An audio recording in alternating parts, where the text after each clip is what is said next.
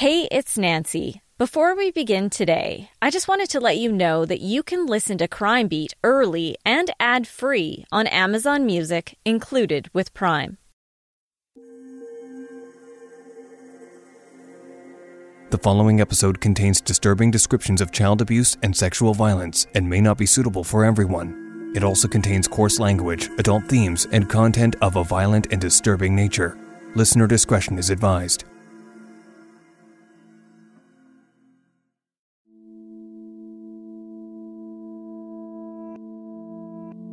Think about how people come into your life. Some are through family or friends, and some are the people you work with and come to care about and connect with. In covering crime for nearly 25 years, I've met a lot of amazing people and shared so many of their stories. Those people impact me, and I keep in touch with most of them. Then, there are the connections that go much deeper. I'm sure you have them. The ones that you can't put your finger on, but the bond is just there. It's hard to explain how it happens. This is one of those stories.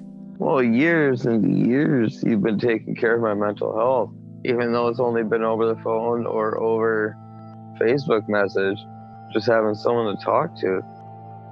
When I'm feeling all stressed and everything else, like it's been life-saving. I'm Nancy Hixt, a crime reporter for Global News. Today, on Crime Beat, I'll tell you about a little boy who was abandoned by the very people who were supposed to show him unconditional love.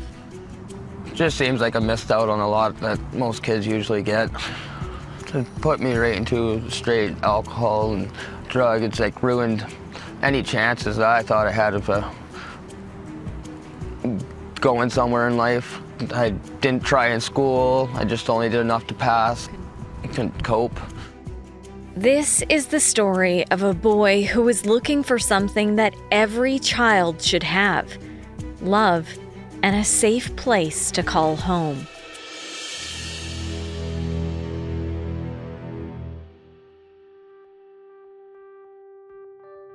Nearly 3 decades ago, in the fall of 1990, Gary Prokopishin and his wife Julie became foster parents.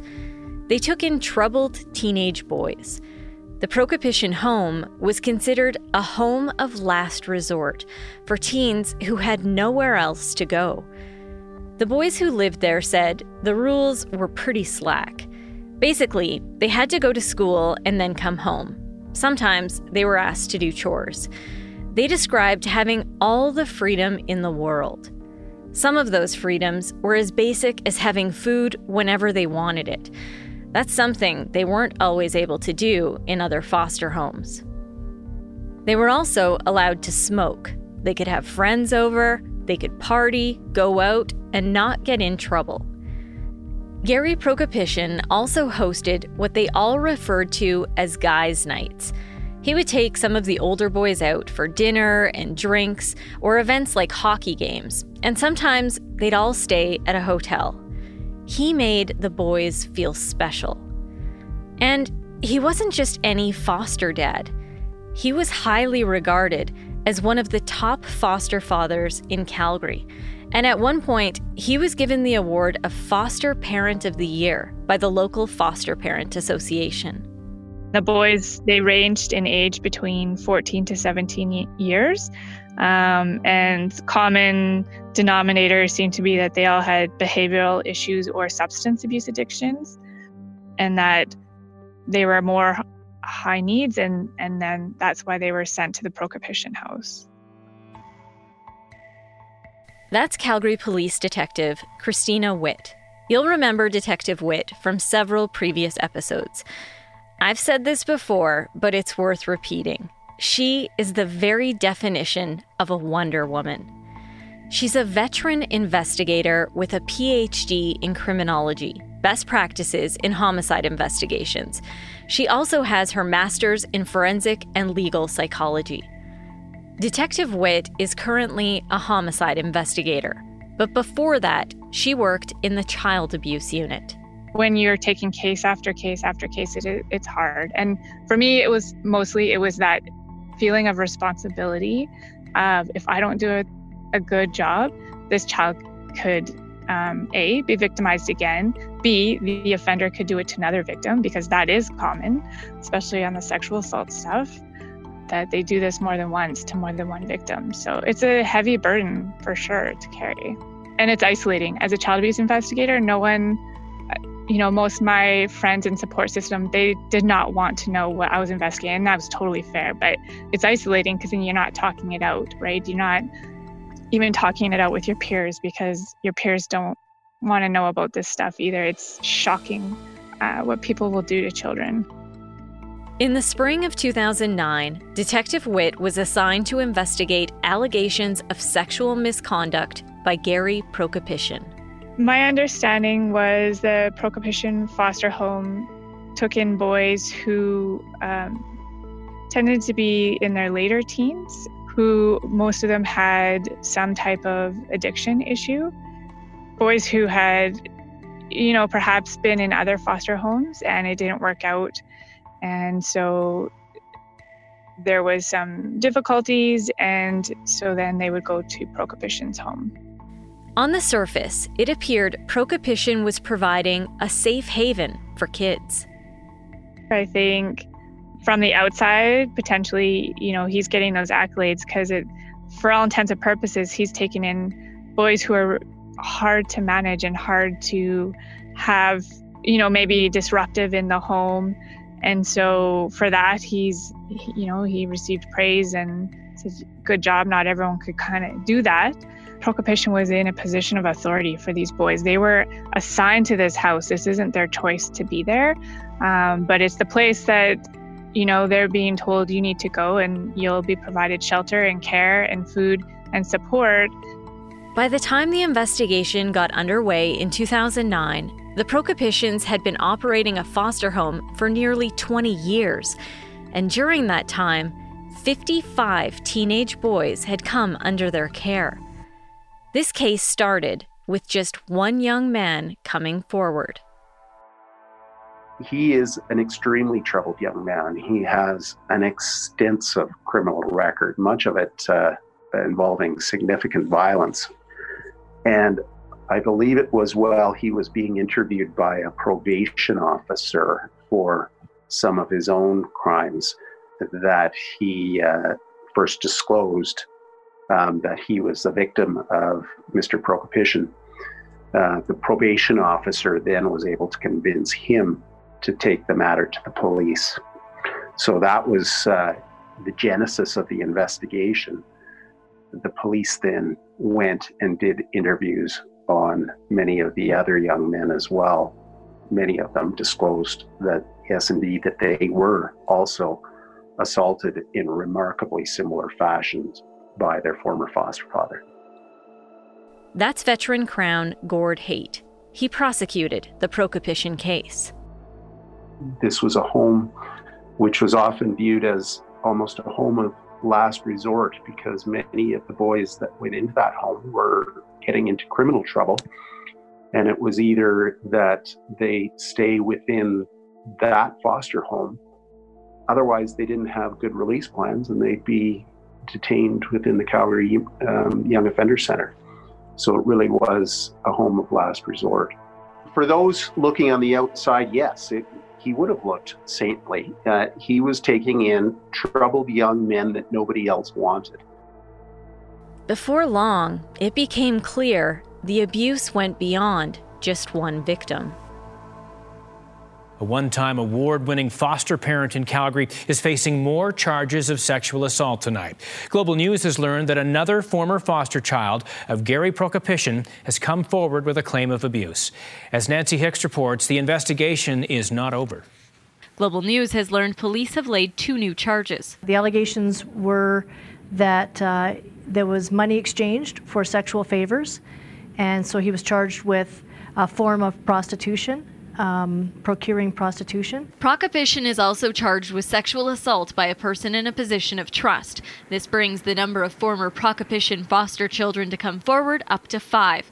Police say likely because of the media attention his case has received. There was 55 kids that went through Gary Prokopishin's home when he was a foster parent. And at this point, we have 5 kids that have come forward with allegations. So there could potentially be more. The latest allegations stem from incidents spanning between May of 1999 and December of 2001. Police say no matter how long ago abuse has happened, it needs to be reported. It is important, I think, for them to be heard and for them to be believed that this happened. Prokopishin remains out on bail. He's not supposed to have contact with children. I think I probably just scratched the surface, to be honest. But at least it became public, and he no longer can be a foster parent. He'll never foster parent again, so hopefully it's prevented future victims. Detective Witt told me there were some major challenges to overcome in this case.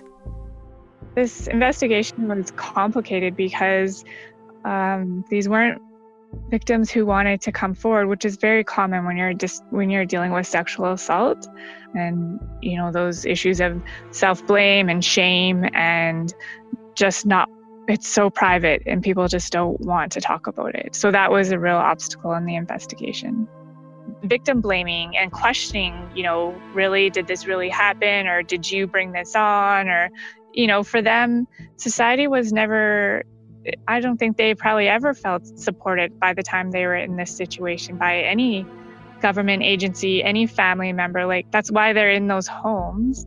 And who are you going to turn to? Who do you trust to turn to? And it's, again, those mixed feelings of whatever that is, being betrayed by that person in authority, or listening to that person in authority, or the shame and embarrassment and confusion of allowing this male to perform oral sex on you. And they would have those questions too, I'm sure. Well, why didn't I just stop him? Or why did I let that happen? And it was just so complicated. I think it just comes down to there's no one straight answer. It's just very complicated and hard. But the consistent thing is no one wants to talk about it.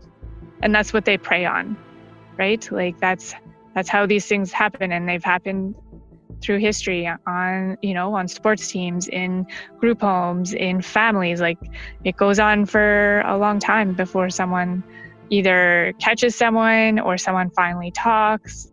I saw that over and over again in child abuse. Gordhait said each of the victims shared a similar experience in the Prokopishin home. They described a period of grooming, an attempt to normalize inappropriate sexual behavior that was followed by abuse. He would often set this up by making sexual innuendo, sexual jokes. There was much talk about male genitalia and the size of everyone's genitalia. He would pass this off as jokes. This is a joking household, and he even say that to social workers who might visit on occasion, that this is a joking household. There's lots of off-color jokes, and that's just the way it is. And the boys all seem to enjoy it. Of course, not long after a boy would enter the home, the off-color jokes would then respond to invitations to actually display their genitalia, and then it would move on to touching. And most typically what would happen is the accused would pay the boys to allow him to perform oral sex on them. And in terms of the actual sexual offending itself, it was remarkably similar across all the victims in this case. There were at least a couple of other incidents involving the accused, on one instance, receiving oral sex from one of the victims. And with respect to one of the other victims, it also involved actual intercourse.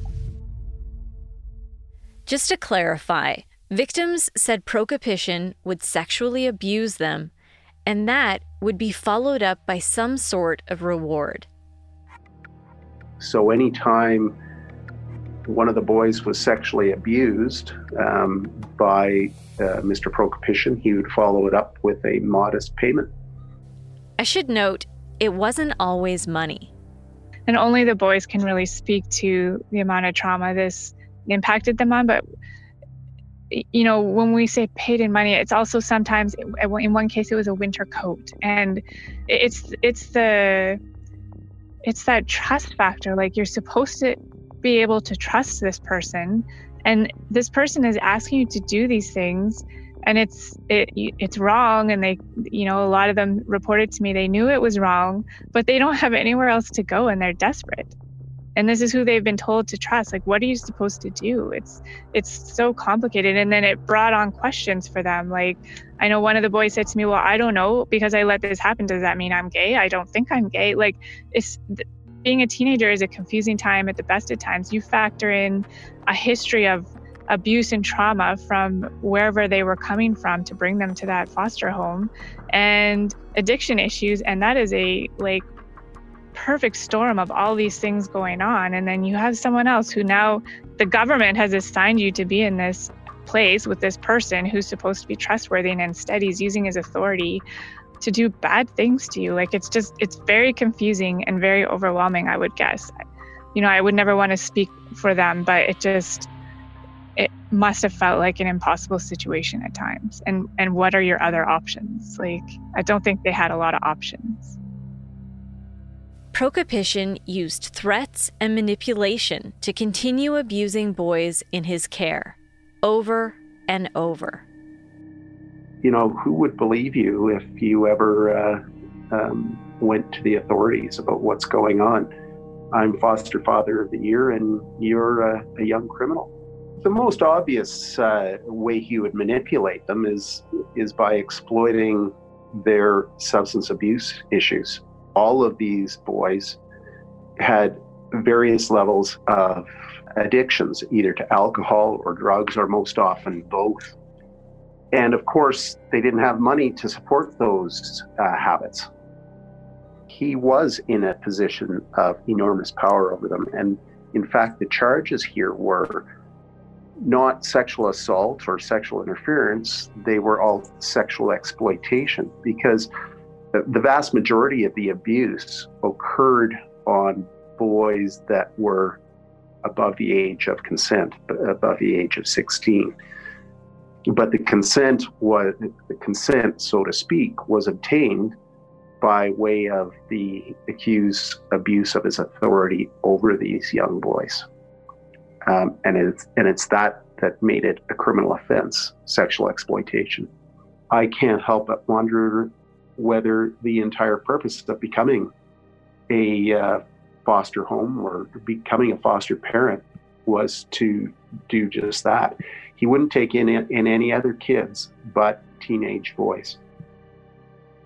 For sure, he was a predator, and I would argue that he knew, you know, he'd had so many of these boys through the system. He knows their weaknesses, their addiction issues, and what they, you know, that level of desperation and what they need, and the lack of support that they've probably felt for a very long time. Like, you have to understand, these boys are in foster homes. So the people who they originally should have been able to rely on had already failed them. And those are their parents. And now they're looking to strangers to support them. Like, they're very vulnerable. I think children in foster homes are very vulnerable, and Prokopishin preyed on that and took advantage of it. The prosecution encountered many of the same issues Detective Witt did in investigating the case. Many of the boys didn't want to testify or participate at all in the court proceedings. None of them were too keen on sharing or discussing details of the offenses. And yeah, it was very clear to me as a prosecutor when interviewing the victims and while they were testifying on the stand that this was incredibly humiliating to them to have to describe in great detail what the accused was doing to them and their participation in it. None of them were happy about having to speak to them. And indeed, one of the boys themselves threatened to commit suicide if he was forced to testify. That young man's name was Michael Matthews. All of the victims in this case were teenage boys when they were abused and victims of sexual abuse, so their identities are protected by a court-imposed publication ban. Michael Matthews is the only one of the victims I'm able to identify by name. I'll explain more about that in a bit. He was one of many young boys who at first denied being abused by Prokopishin. When the investigation was initially started, he was interviewed, and he even said in his testimony he was quite angry with the other boys for bringing this complaint forward because he enjoyed being in the Prokopishin household that much. So yes, he initially denied to the police any improper conduct on Mr. Prokopishin's part. It wasn't until a couple of years later that he had a change of heart and gave a further statement to the police where he detailed that indeed he was a victim of Gary Prokopishin as well. Mr. Matthews was in some ways very charming.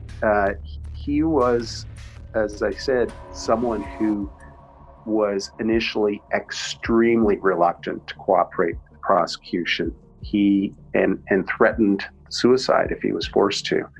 Ultimately, he spoke to another one of the victims who testified. It was a person he was living with at the time, and was convinced that perhaps he'd be able to come out and testify. Michael was extremely stressed about testifying. He was hungover, yes. Yeah, and he admitted that on the stand. Now, that said, notwithstanding the fact that he clearly had gone on a bender the night before, he knew his transcript backwards and forwards. He was an incredibly well-prepared witness. Gary Prokopishin's entire defense was to make it look like the boys were lying. It was a challenging case because, not surprisingly, these boys came from troubled backgrounds and were getting involved in criminal offenses themselves. Some of them have continued their criminal careers into their adulthood. Two of the young men who testified and ultimately whose testimony secured convictions against the accused have significant criminal records, adult criminal records. And of course, when the Crown has witnesses with significant criminal records, defense can fairly question whether these people are in fact credible, whether they're worthy of belief. So yes, that does make it considerably challenging. The one thing that the Crown had to work with in this case was the fact that all of these boys had remarkably similar stories about the details of how Mr. Prokopishin would sexually assault them, such that I was able to make an application. In law, we call this a similar fact evidence application. The court recognized there was a potential for collusion among the complainants in this case. They could all contact each other, and many had. But the judge ruled that didn't happen in this case, and said the similar fact evidence corroborated the evidence of the victims.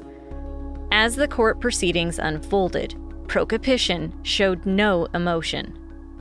Not only was there no remorse, he maintained his innocence while being interviewed both by the author of a pre-sentence report as well as by a forensic psychiatrist prior to sentencing. He essentially told the authors of those reports that these boys were all lying and that they were doing so that they could be part of a lawsuit against him and the government, and that the allegations against him were all fabricated. So no, there was certainly no remorse. Indeed, he maintained his innocence.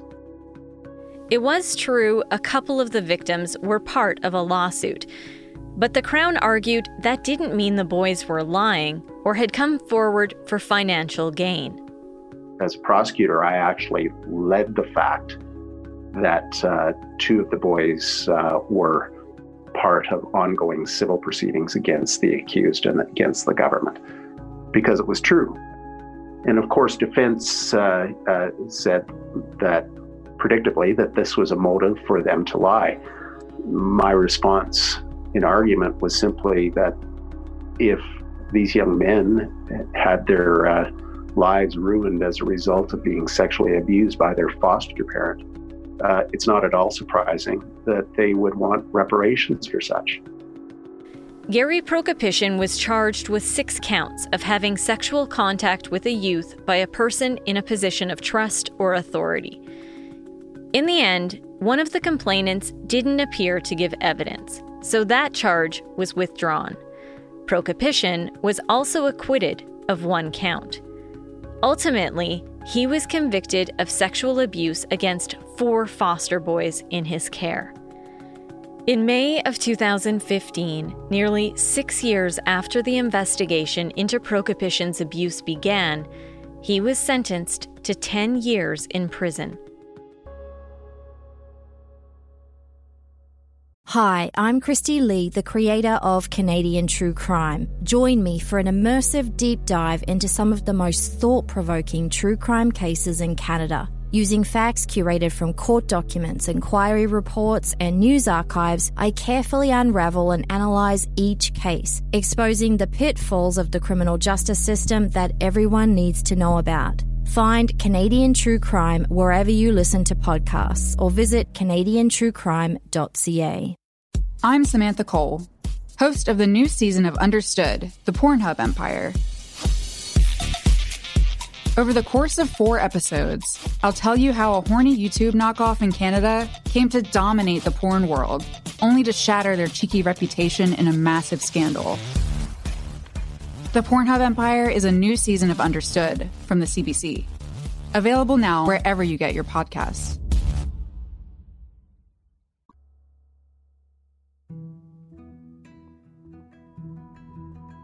You might think that's where this story ends, but it was really only the beginning. Just a few months later, I was reporting on a sentencing in an unrelated case. I post all my stories on a Facebook page, Nancy Hixt Crime Beat, and often those posts generate a lot of discussions. One comment stood out to me. I recognized the name, Michael Matthews, one of the young men abused by Gary Prokopishin. That night, Michael was posting on my page. He was upset because the sentence in the unrelated case was harsher than the sentence his foster father received, and he thought that was unfair. I decided to reach out. I sent him a direct message. To say he was less than thrilled to hear from me is a bit of an understatement. He sent a message back. The gist was, everyone has always accused the kids of lying, so why would I be any different? But there was something about his messages, call it a reporter's intuition, I don't know. Something told me I needed to keep talking to him. Trust me, he did not make it easy for me. And it was clear the guy I was chatting with was not always sober. In fact, quite the opposite. As you know, most of the time I was drinking. It was obvious he needed someone to talk to. No one wanted to care or listen. Well, the way you were treating me like you cared. Like, it wasn't about what I've been through. It's about how are you doing now. We messaged back and forth for about a month before he decided he was ready to open up and share something with me he hadn't shared with anyone else in his life.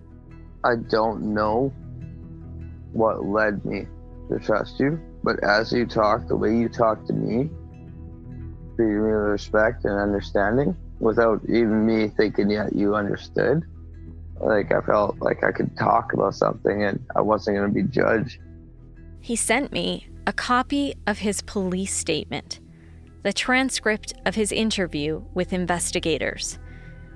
That night, I stayed up and read all 82 pages. It was horrific. His abuse went far beyond the abuse at the Prokopischan home. And for the first time, it became clear why he became a troubled youth in the first place and why he was placed in that particular home.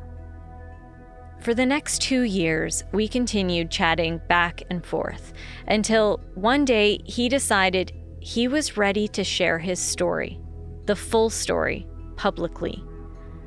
With the help of the prosecutor, Gord Haight, Michael had the publication ban on his identity lifted. That's almost unheard of. I know, or I've been involved in one other case where the victim of an offense asked for the publication ban to be lifted. Other than that, that's just never happens. And it's understandable. It's the details of these offenses are humiliating, and none of these boys were all that happy about having to testify in a public setting like a courtroom about what happened to them and their participation in it. That is how we can mention his name, Michael Matthews, on this episode. Michael's earliest memory is from when he was 3 years old. That's when he was abandoned by his parents, along with his brother and sister. They were left alone in a garage. There was no food and no one to care for them. Police eventually found them, and that marked the beginning of Michael's life in foster care. He would spend the next 15 years of his life in the system, most of those suffering unspeakable abuse. He was always too afraid to tell anyone. It was only as an adult that Michael was approached by police. Investigators were looking into allegations of sexual misconduct at the hands of Gary Prokopischan. And that's when Michael disclosed abuse of another kind in another foster home. It's that abuse that turned him into a troubled young boy, setting the stage for what would happen in the Prokopischan home. When Michael was taken from that garage, he was taken to a home devoid of joy and love. Well, my childhood was taken away from me. There was no fun to it. She'd say, "Oh, I'm your mother now," but she never treated us like she was our mother. Michael told me he spent most of his childhood locked in a tiny room. It was smaller than a jail cell. Had a bunk bed, a dresser. Yeah, we'd have a piss bucket in there. In hindsight, Michael says it's hard to know which was worse, the isolation of being imprisoned in the room or the torture he experienced outside of it. It started out with just like hand spankings, but then it upgraded to the belt, and then to the electrical cord, and then the broom handles and curtain rods. And it got worse and way worse over the years, yeah. I recorded at one time for an hour and 45 minutes that she was strapping my hands. And then if you didn't hold your hands out, then she'd hit you across the back until you get your hands out. She gave me a couple black eyes from hitting me in the face with the broom handles. She'd drag us by our ears and drag us into the bathroom and just hold us down in the shower under ice cold water. That happened many, many times. There's one form of abuse that stands out above the rest. Yeah, she'd make me hold laundry soap in my mouth and then stand in the corner, make you take a bite right out of the bar of soap and just hold it in your mouth, or grab a scoop of Sunlight laundry detergent and just pour it in your mouth. I need to tell you, when I first met Michael, I noticed he avoided smiling. He didn't want anyone to notice he was missing teeth. Like, my teeth are all falling out of my head, like all my enamel's gone, so that after I turned 18, they just started falling apart. I have pure hatred towards her now. As a kid living in that foster home, he never told anyone what was happening. I never did know. My brother tried to, but they talked to her right after, and they made it look like we were lying. That we were just trying to make allegations against her to get her in trouble. Michael always felt the system was set up to protect offenders, and in his mind, a few simple changes might have spared him from years of abuse. They never just showed up randomly. Like if they just show up out of the blue and then like do the house inspection or make it just so that you're not pre-warning them to get everything in order so that it looks all like they're doing everything right. Michael stayed in that home for 11 years. When I told her, like when I was 14, that I had had enough, that's when she decided to call crisis and say that I was out of control and she couldn't handle me no more. They had the police come pick me up and take me to Avenue 15 until they could find a new place for me. I was actually extremely happy, finally to be out of that place after so many years. I didn't know where I was going to be going. I was worried, but I was extremely happy to be out of there. The next foster home Michael was placed in was the one he'll always remember as his one true home. Well, I was treated like a kid. I was able to be a kid. I was able to go out and go to the parks and have friends. But years of abuse in his first foster home had taken a toll on Michael. And even though he loved his new home, he started acting out. I finally felt good and then just lost it all. He only lasted 3 months in that new home. The placement ended when he got suspended from school. Well, I got expelled from school during the final exams of grade 9. She's like, well, if you're expelled from school, you can't live in the home, which makes sense because all the kids got to go to school. And then I ended up in a group home where I went nuts and tried to strangle myself. Don't know exactly what set me off, but it just started falling apart. And then started getting into the drinking and then got suicidal and ended up in the psych ward at the Children's Hospital. In September of that year, Michael was 14, and that's when Gary Prokopishin picked him up from the psych ward of a Calgary hospital. In hindsight, he sees how Prokopishin preyed on him and the other boys. Easy prey for him. I could see that more than ever because the fact that like he literally picked me up from a mental health ward and then to find out that he only takes in troubled youth. But at the time, he didn't see the manipulation. Instead, he saw a home that allowed him the freedom to do whatever he wanted, including drinking. There was always a catch. I was really into my alcohol and my drugs, and I always needed money for it. So he knew he had a way to make it so that he knew that we would always need the money.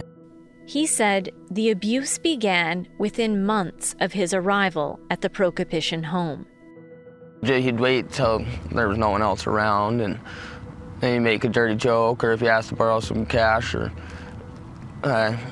he'd ask for things like show me your penis, or put it in my hand, and then it just started getting worse and worse. I put it in my mouth.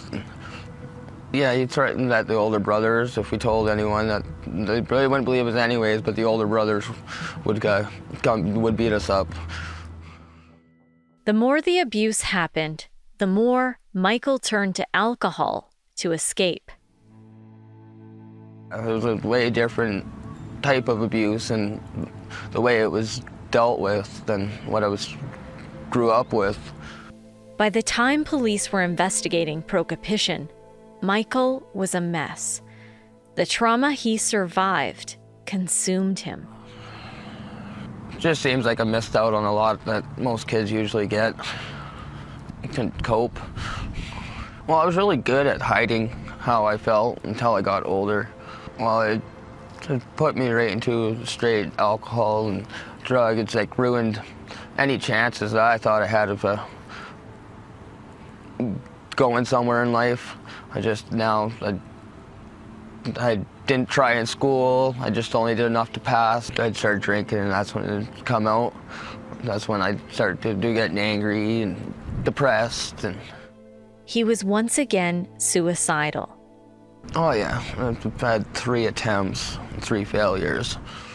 Then there was the trial, which came with more stress. It did take some weight off, but then it also made it worse too, because then now I had the hassle of the courts and the judges and the cops, and it continued to put stress on me. It wasn't until I sat in the courtroom, I did my testimony and sat across from him, and he had no emotion at all. And that I had finally gotten it off my chest is when I started feeling better. Even if you're mad, that you'd think you'd have some sort of emotion towards what's going on, but nothing. The end of the trial didn't bring closure for Michael, and honestly, there likely won't be. He's still dealing with this case. Prokopishin is now up for release after serving 5 years of his 10-year sentence. He was eligible for full parole in May of 2018 and is scheduled to have a hearing in front of the parole board in June of 2020. While Prokopishin can't be a foster parent anymore, Michael still worries he'll find a way to victimize more young boys. Oh, I know he will. Like, the thing is, he's a manipulator. And he always makes you think he's doing the best for you. This case shook public confidence and rocked the entire foster care system. It spurred the Alberta government to make changes to the system. Unannounced visits at foster homes now take place, and caseworkers talk to kids regularly without the caregiver present. I should note, Michael only disclosed the abuse at the hands of his first foster mother during his interview with police about Prokopishin in 2010. That foster mother was investigated and ended up being charged with 12 different counts, including administering a noxious substance to Michael for the laundry soap in his mouth.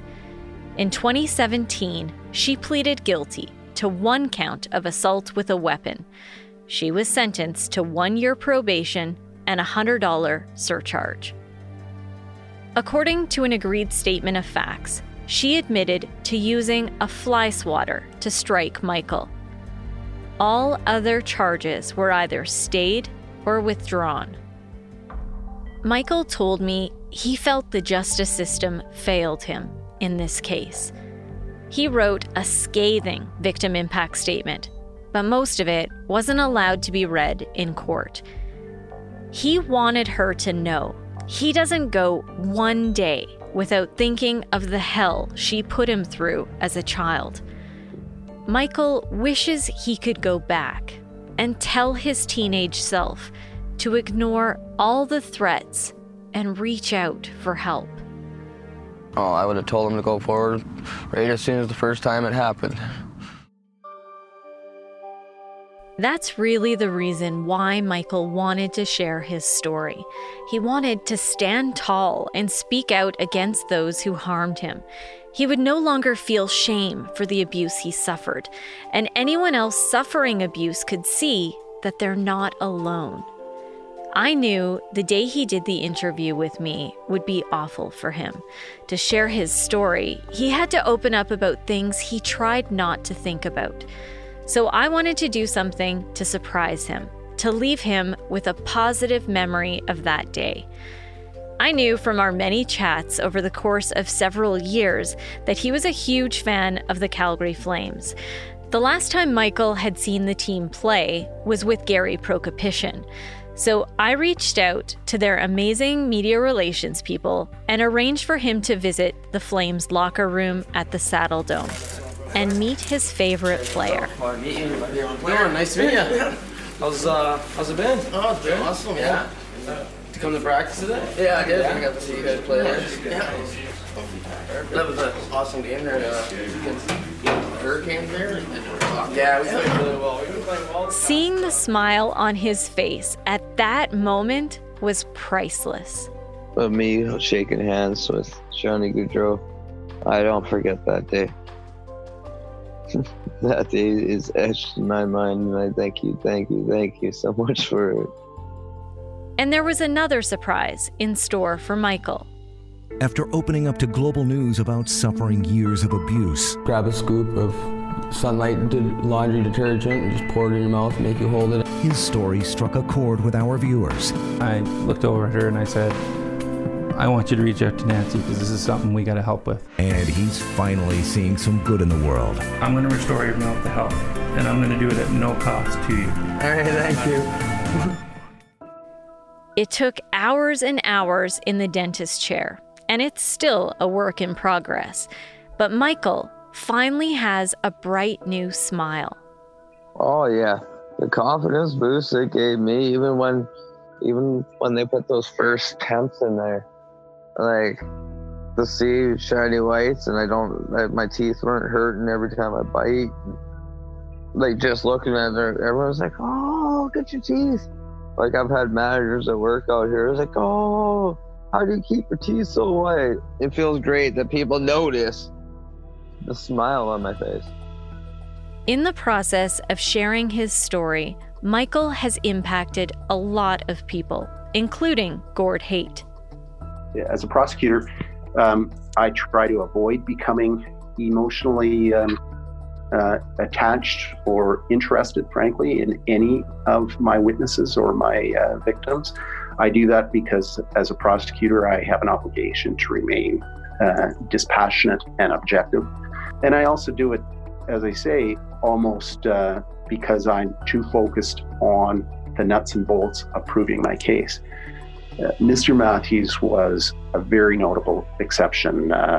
He did, despite my best efforts to avoid that, he did manage to connect with me emotionally. I also received many messages from victims of abuse who wanted Michael to know he inspired them to go forward to police. That was one of his goals. He wanted to help erase some of the stigma around what he's gone through. I have had people hug me on the train. Random people I didn't even know hug me on the train and say thank you.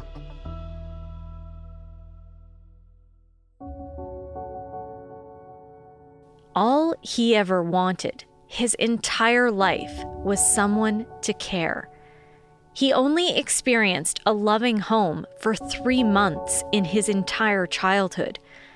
Michael didn't have a parent to love him, nurture him, or teach him. It's hard to describe what the abuse and abandonment has done to him. I mean, he's a normal guy who works hard to make a living for himself. But he doesn't know the paternal comfort of someone taking care of him when he gets sick or figuring small things out. Those little challenges that might seem easy for most can be extremely stressful for Michael. That's the one thing I don't have is life skills. Yes, I can go to work every day. Yes, I can work my ass off. But when natural life skills, I don't have those. I said, ever since you put my story on the air, I don't try to explain myself to people. I say, look me up and understand me from there. And I get a lot more respect that way because they know what I've been through. To many people, I'm sure Michael would just be another story, another statistic. But to me, he's so much more than that. I can't really explain the special bond we share. I'm sure you have those people in your life too. They're there for you when you need them, like I am for Michael.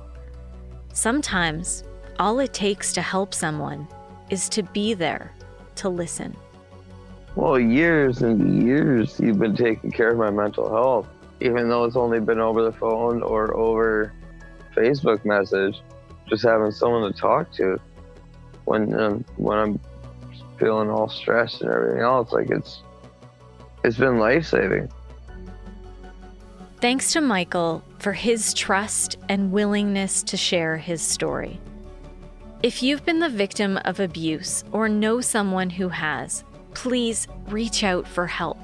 You can call police or reach out to the kids' helpline. please consider telling someone you trust. Crime Beat is written and produced by me, Nancy Hixt, with producer Dila Velasquez. Audio editing and sound design is by Rob Johnston. Special thanks to photographer-editor Danny Lantella for his work on this episode. I also want to thank our production assistant, Ryan Robinson. And thanks to Chris Bassett, the National Director of Content and Editorial Standards for Global News. I would love to have you tell a friend about this podcast, and you can help me share these important stories by rating and reviewing Crime Beat on Apple Podcasts or wherever you listen. If you have a question about one of the episodes, send them my way. You can reach me on Twitter at Nancy Hixt, on Facebook at Nancy Hixt Crime Beat, and I'd love to have you join me for added content on Instagram at nancy.hixt. That's nancy.hixt. Thanks again for listening. Please join me next time.